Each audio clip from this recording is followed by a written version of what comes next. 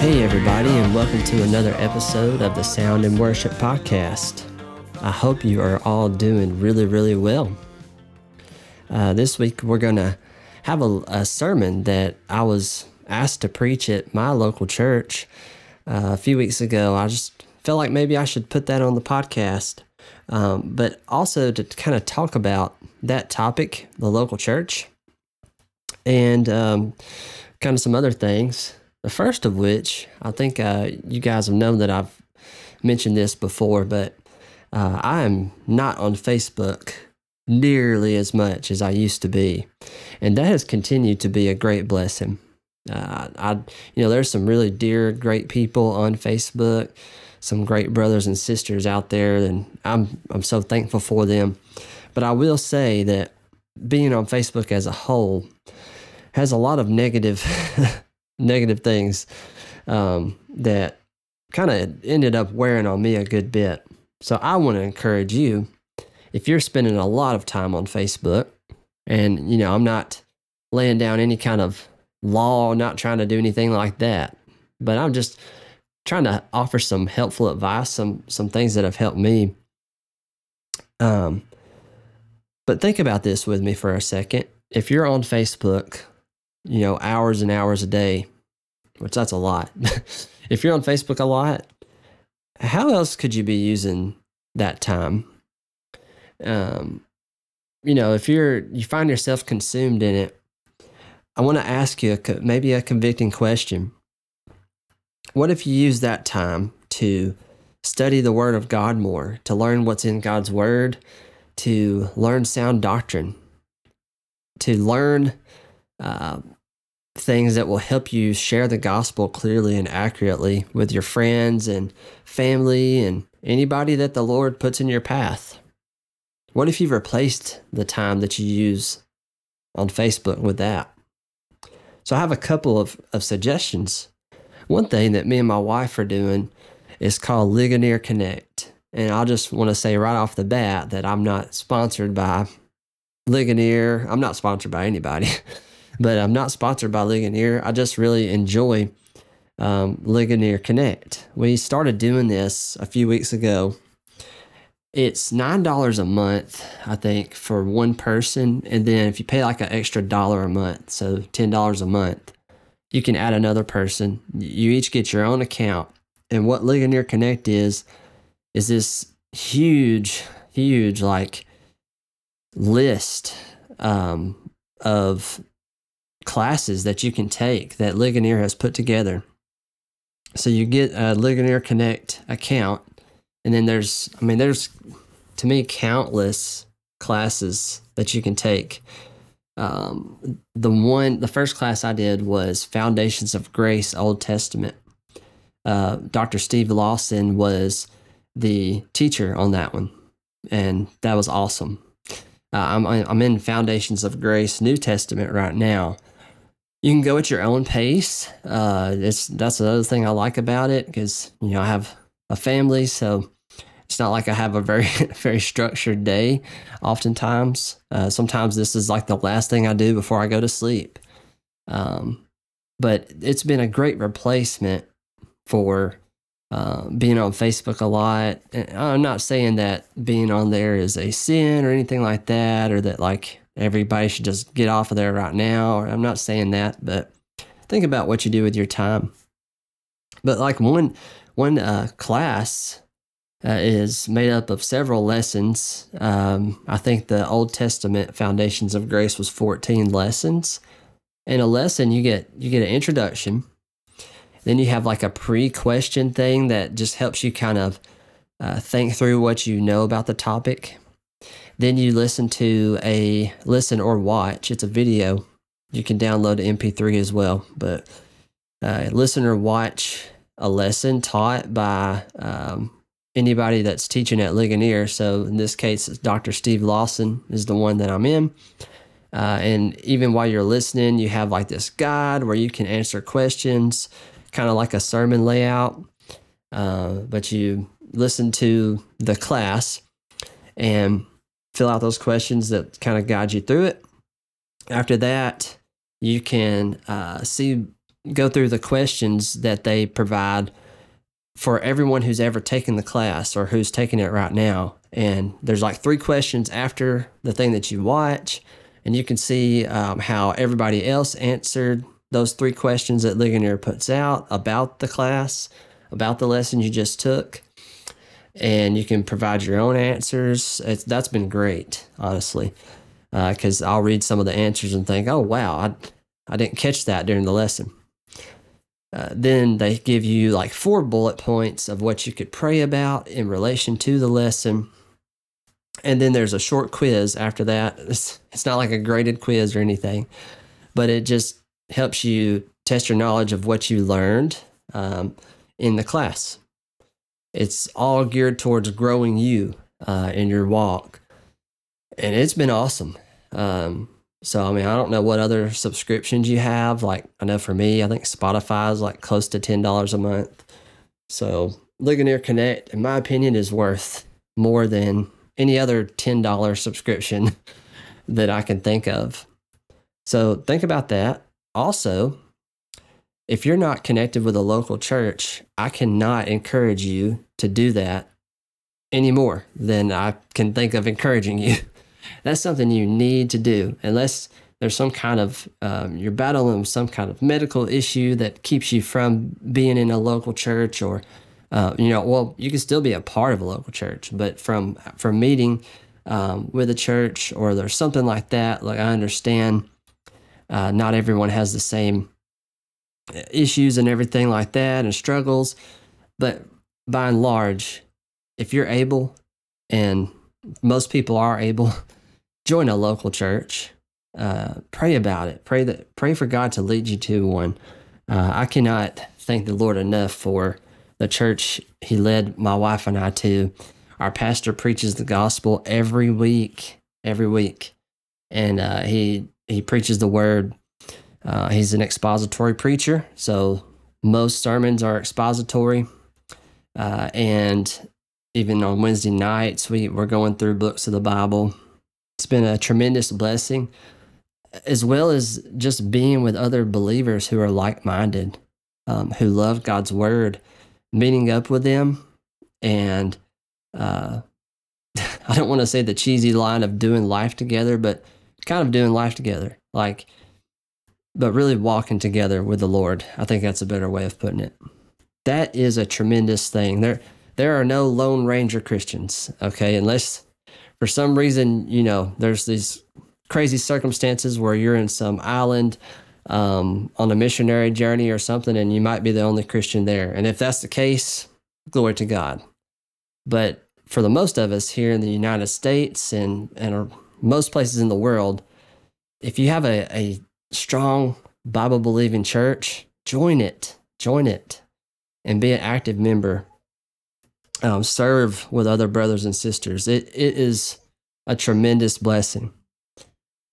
And a few weeks ago, maybe even a couple of months ago now, I had someone reach out and ask about finding a church, and that was a really encouraging journey to go down with somebody. I helped this couple run into a church, somebody that I actually knew, and I don't want to give out too many details and stuff like that, just to protect people's identity and stuff like that. But that was a blessing. So feel free to email soundandworship@gmail.com If you're like, I don't really know where to start. I want to join a good church, but I don't know what to look for. I'm not saying I'm an expert, but I'd be more than happy to walk with you in that and try to find a good option for you to go try out, a good church that's in your area that preaches the word. Be glad to help out with that, if Lord willing. So please send your emails to soundandworship@gmail.com. With all that being said, like I said, I have a sermon here that was recorded at my church a few weeks ago. I cite 2 worship songs in the sermon, and the first one was "Who Would Have Dreamed" by Sovereign Grace Music, and then I cited "Turn Your Eyes Upon Jesus," the old hymn. So that's something to think about too as you're looking into choosing songs to sing for your congregation, or if you're just looking for songs to listen to throughout the day that are full of sound doctrine that you want playing around in your head all day, which we know that's what music does.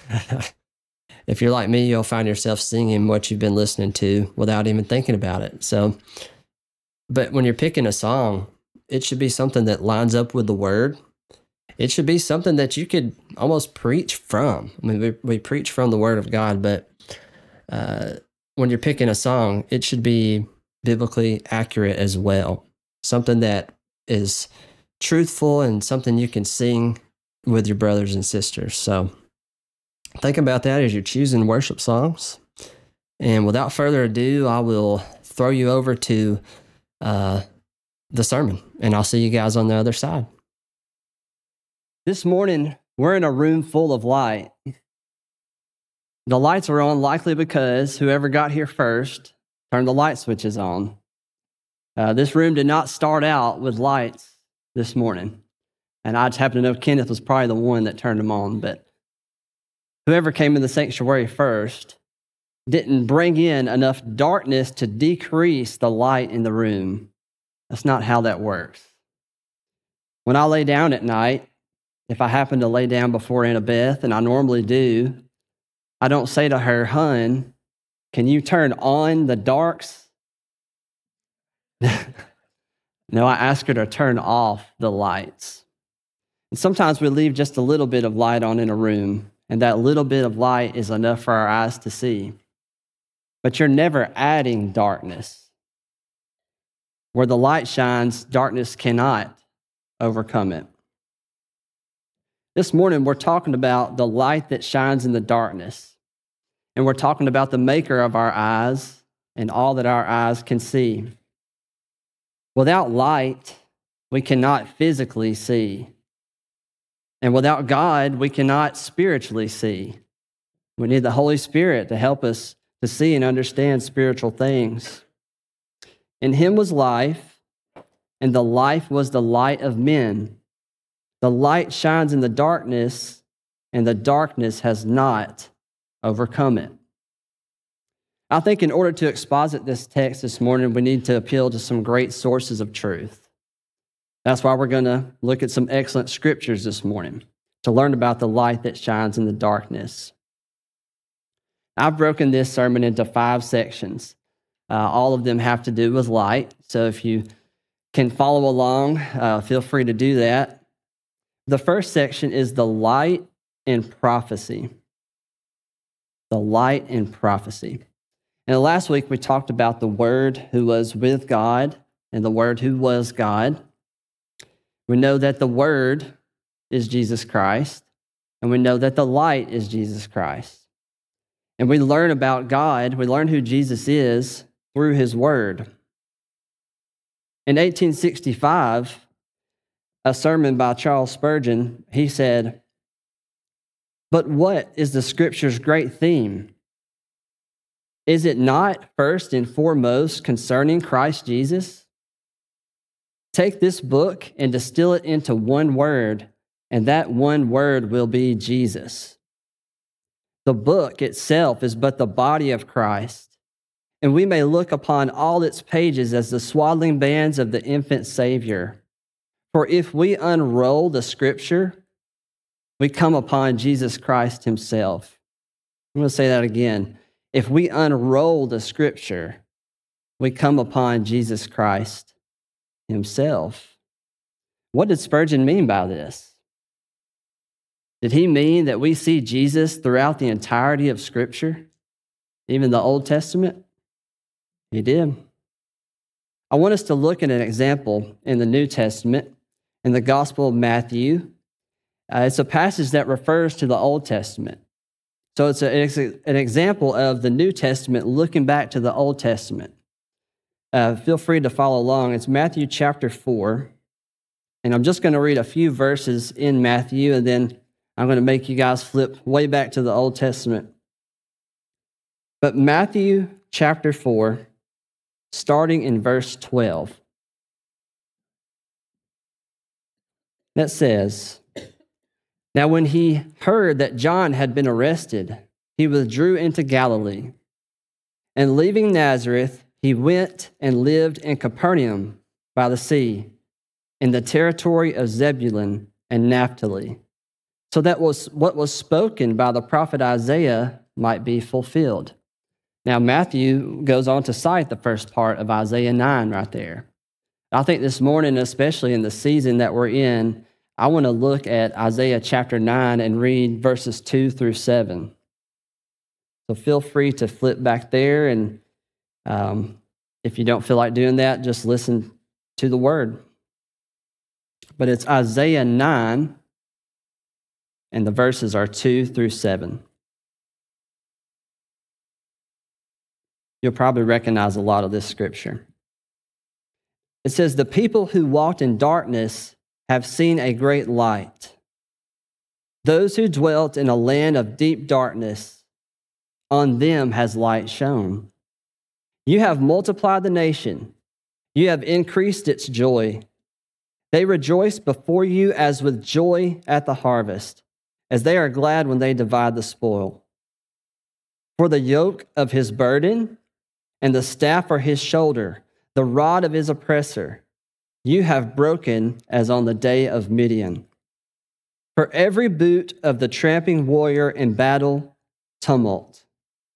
And every garment rolled in blood will be burned as fuel for the fire." Verse 6. "For to us a child is born, to us a son is given, and the government shall be upon his shoulder. And his name shall be called Wonderful Counselor, Mighty God, Everlasting Father, Prince of Peace. Of the increase of his government and of peace there will be no end, on the throne of David and over his kingdom, to establish it and to uphold it with justice and with righteousness from this time forth and forevermore. The zeal of the Lord of hosts will do this." So verse 6 says, "For to us a child is born, to us a son is given." Now, Isaiah wrote those words over 700 years before Jesus was born. But it's obvious that verse 6 is talking about Jesus, the Son that would come into the world. And we also know that because at the end of that verse, he's called Mighty God and Everlasting Father. There's only one who meets those requirements. It's Jesus, the Son of God. Now, that's one incredible example of prophecy in the Old Testament. But there are hundreds of prophecies in the Old Testament that find their fulfillment in Jesus. I think the lyrics of a song written by Bob Kauflin and Jason Hanson put the advent and its fulfillment of prophecy really well. So I'm going to read a portion of that song. It says, "Prophets had foretold it. A mighty king would come, long-awaited ruler, God's anointed one.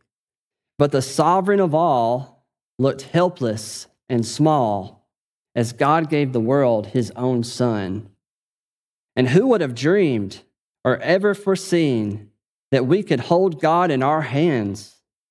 The giver of life is born in the night, revealing God's glorious plan to save the world." Our Savior was prophesied, and he came just as his word said he would. Let's take a second also to note that our calendars tell us something, that it's the year 2022.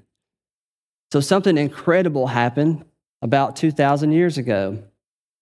And I think just the title alone of a book written by Phil Johnson and Todd Friel really summed that up. And the title is The Man Who Split Time. That's Jesus. This life and light were prophesied, and those prophecies were fulfilled.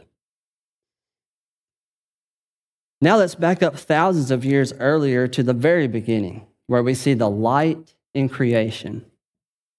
The light in creation, and you can probably guess where we're going. Genesis chapter 1, and we'll read the first 3 verses starting out in Genesis 1.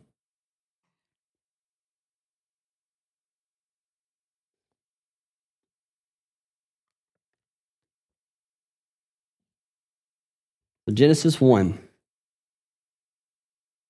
In the beginning, God created the heavens and the earth. The earth was without form and void, and darkness was over the face of the deep. And the Spirit of God was hovering over the face of the waters. And God said, "Let there be light." And there was light. So in the first 3 verses, we see darkness, then light. And we also see the Spirit of God participating in creation. The triune God was active in creation. Let's go to verse 26. Verse 26 says, in Genesis 1, "Then God said, 'Let us make man in our image, after our likeness.'" So we see that this us is going to make man. That's something only God can do. So not only do we see that in Genesis, in the very beginning, the triune God was active in creation. Last week we heard in John 1:3, and even this morning, all things were made through him, and without him was not anything made that was made. Jesus, the eternal God, is the creator of light, and he is our light. He is the light of men. The light shines in the darkness, and the darkness has not overcome it. So far we see that Jesus was in the beginning. He was prophesied to save sinners in the Old Testament. Now let's look at the New Testament, where he's revealed. We're going to look at the light in the New Testament. And I have a few verses here, a few passages. They happen to all be written by John. So we're sticking with John for a lot of these scriptures this morning. But turn to John 8. It's just one verse. John 8, verse 12. That says, "Again, Jesus spoke to them, saying, 'I am the light of the world. Whoever follows me will not walk in darkness, but will have the light of life.'" Jesus teaches us that when we follow him, we won't walk in darkness. God doesn't draw someone to Christ only to keep him just as he was. He justifies us and he sanctifies us. He doesn't leave us to remain unrepentant. We grow into a deeper relationship with him that leads us to forsake the dark and sinful ways of our past. We're not without sin, and Christ alone is our righteousness, but he does lead us to grow in him.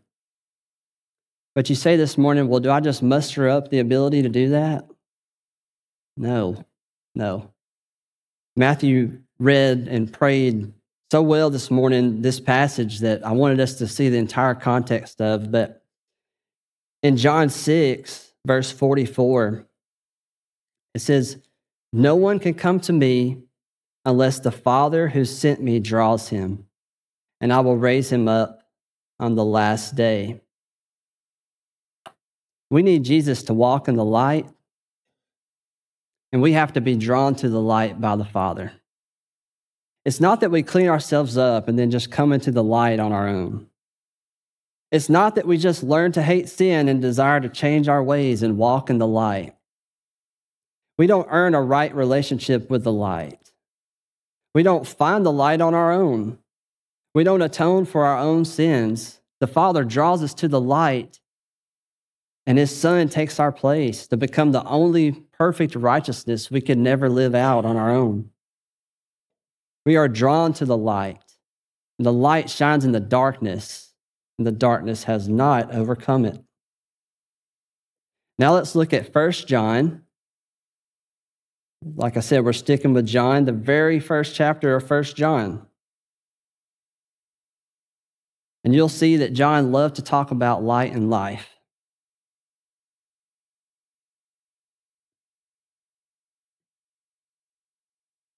First John, and we're just going to read the first 5 verses of that chapter. It says, "That which was from the beginning, which we have heard, which we have seen with our eyes, which we have looked upon and have touched with our hands, concerning the word of life. The life was made manifest, and we have seen it, and testify to it, and proclaim to you the eternal life, which was with the Father and was made manifest to us. That which we have seen and heard, we proclaim also to you, so that you too may have fellowship with us. And indeed, our fellowship is with the Father and with His Son, Jesus Christ. And we are writing these things so that our joy may be complete. This is the message we have heard from Him and proclaim to you, that God is light, and in Him is no darkness at all. God is light, and in Him is no darkness at all." So we see that John, inspired by the Holy Spirit, loved to use the contrast of light and darkness. And in that passage, he writes about the other senses as well. And he says that there is life. And he says that we testify to the life and proclaim to you the eternal life. So from the context of many scriptures so far, we see that the life is the source of literal life. Only true life can be found in Him, and the life is eternal life. John said, "In Him was life, and the life was the light of men." There is no other life to live for.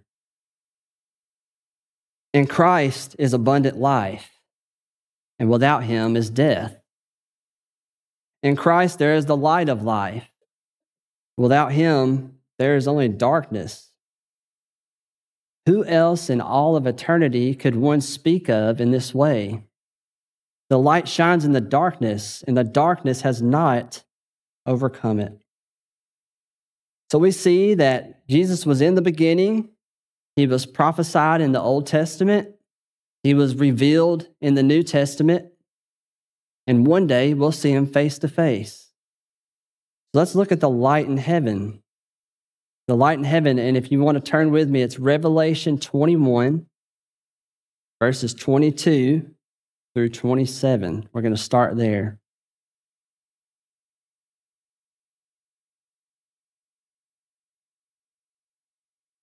Another book written by John. Revelation 21, starting in verse 22, says, "And I saw no temple in the city, for its temple is the Lord God, the Almighty, and the Lamb. And the city has no need of sun or moon to shine on it, for the glory of God gives it light, and its lamp is the Lamb.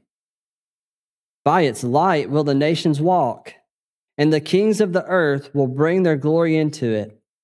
And its gates will never be shut by day, and there will be no night there. They will bring into it the glory and the honor of the nations, but nothing unclean will ever enter it, nor anyone who does what is detestable or false, but only those who are written in the Lamb's book of life. In heaven, where only those whose names are written in the Lamb's book of life are, the place we long for, there's no need for the sun or the moon. The glory of God is its light, and its lamp is the Lamb. You know what Jesus says near the end of the book? I think you guys might have heard this last week. Revelation 22:13, Jesus says, I am the Alpha and the Omega, the first and the last, the beginning and the end. So when we look at our text this morning and we read, in him was life, and the life was the light of men. The light shines in the darkness, and the darkness has not overcome it. We know that this light is the Creator. He's the one prophesied of old and the one who's coming again. He's the beginning and the end. He's the Alpha and Omega. He's the author and finisher of our faith. Who else compares? And where else does the light shine? It shines in the gospel. The light in the gospel. The light shines in the darkness, and the darkness has not overcome it. Do you know the light today? Jesus says in John 12:44-46, whoever believes in me believes not in me, but in him who sent me. And whoever sees me sees him who sent me. I have come into the world as light, so that whoever believes in me may not remain in darkness. All over the book of John, we see that Jesus is the light, and we, on our own, without Jesus, are in darkness. That darkness is sin. Now, everybody's used light to see. If you don't know Christ today, and if you haven't trusted in him today, I can guarantee you that you've still used his light to see. Our eyes need light to see. If you've searched and searched your entire life for the meaning of life, and you've turned to objects made by human hands or other people or anything else that was created, you've used his light, his literal physical light, to see them all. And they all fall short. I want to urge you with a few verses of a hymn that you're likely really familiar with. O soul, are you weary and troubled? No light in the darkness you see? There's light for a look at the Savior, and life more abundant and free. Turn your eyes upon Jesus. Look full in his wonderful face, and the things of earth will grow strangely dim in the light of his glory and grace.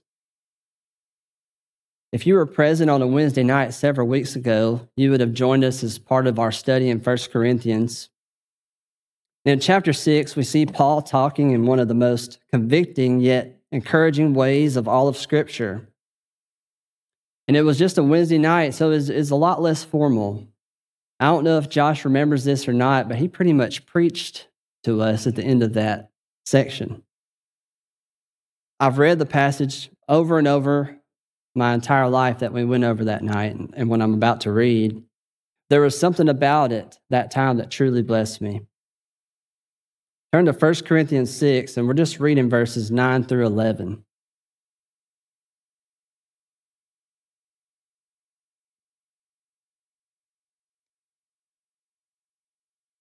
First Corinthians 6,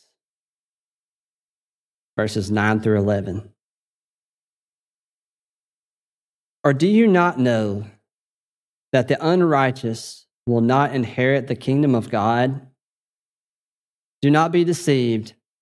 Neither the sexually immoral, nor idolaters, nor adulterers, nor men who practice homosexuality, nor thieves, nor the greedy, nor drunkards, nor revilers, nor swindlers will inherit the kingdom of God. I'm going to stop right there for a second. Verse 11 says, and such were some of you. Can you join me this morning, even though this letter was written to the Corinthians, in saying, such was I? You can just go through the list. Sexually immoral,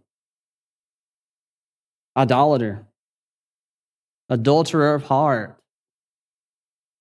There's not many here that I know myself is not guilty of, and I'm sure you can relate with me this morning, but listen to the end of verse 11. But you were washed, you were sanctified, you were justified in the name of the Lord Jesus Christ and by the Spirit of our God.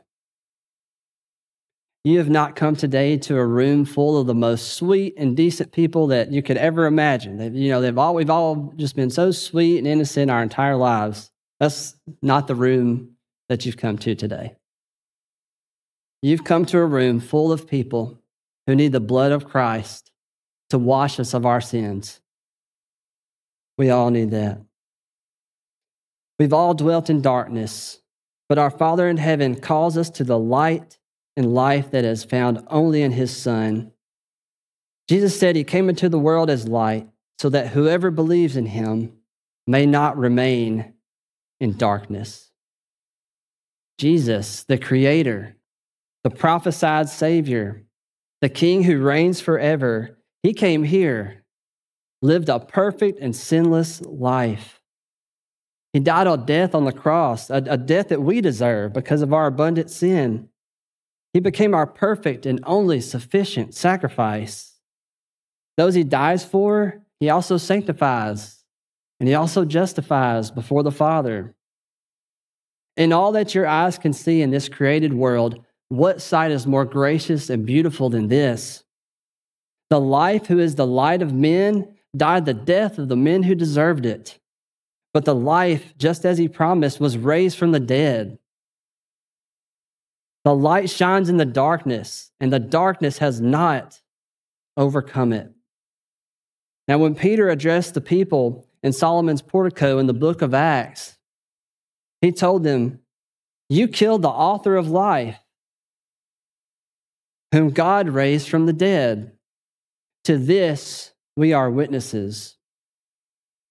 A few verses later, he tells them, "Repent, therefore, and turn back, that your sins may be blotted out, that times of refreshing may come from the presence of the Lord, and that he may send the Christ appointed for you, Jesus, whom heaven must receive until the time for restoring all the things about which God spoke by the mouth of his holy prophets long ago." Jesus promises to raise to eternal life those who repent and trust in his finished work on the cross. He says, "All that the Father gives me will come to me, and whoever comes to me, I will never cast out." Today, we've heard verses from all over the book of John. If you're new to Jesus and you want to learn more about him, read this great book. If you've been walking with the Lord for years, read this great gospel. Trust in Christ today and be washed of your sins. Find true and everlasting life in him. All right, guys. So that is it for this week's episode. I say this week. Whenever the next episode comes, that's it for this episode. But to that point, if you have a topic that you would like to look into, send it to soundandworship@gmail.com. I'll be glad to take a look at it, and it might be something that I think that we could put on the podcast, and maybe something I can research and prepare for and make an episode out of it. So feel free to send in your topics, and until next time, like I said before, join a local church if you haven't already. If you are attending a church, get plugged in. Make sure that what's being preached is God's word, and that the gospel is being preached. And pray about it. Pray about the church that you're attending. Pray for your pastor. You have no idea what he has to go through on a daily basis, weekly basis, preparing sermons, meeting with those who have struggles, and all sorts of things that ordinary laymen like myself probably can't really even relate to. So pray for your pastor and pray for your church. and may God's will be done. We'll see you guys next time.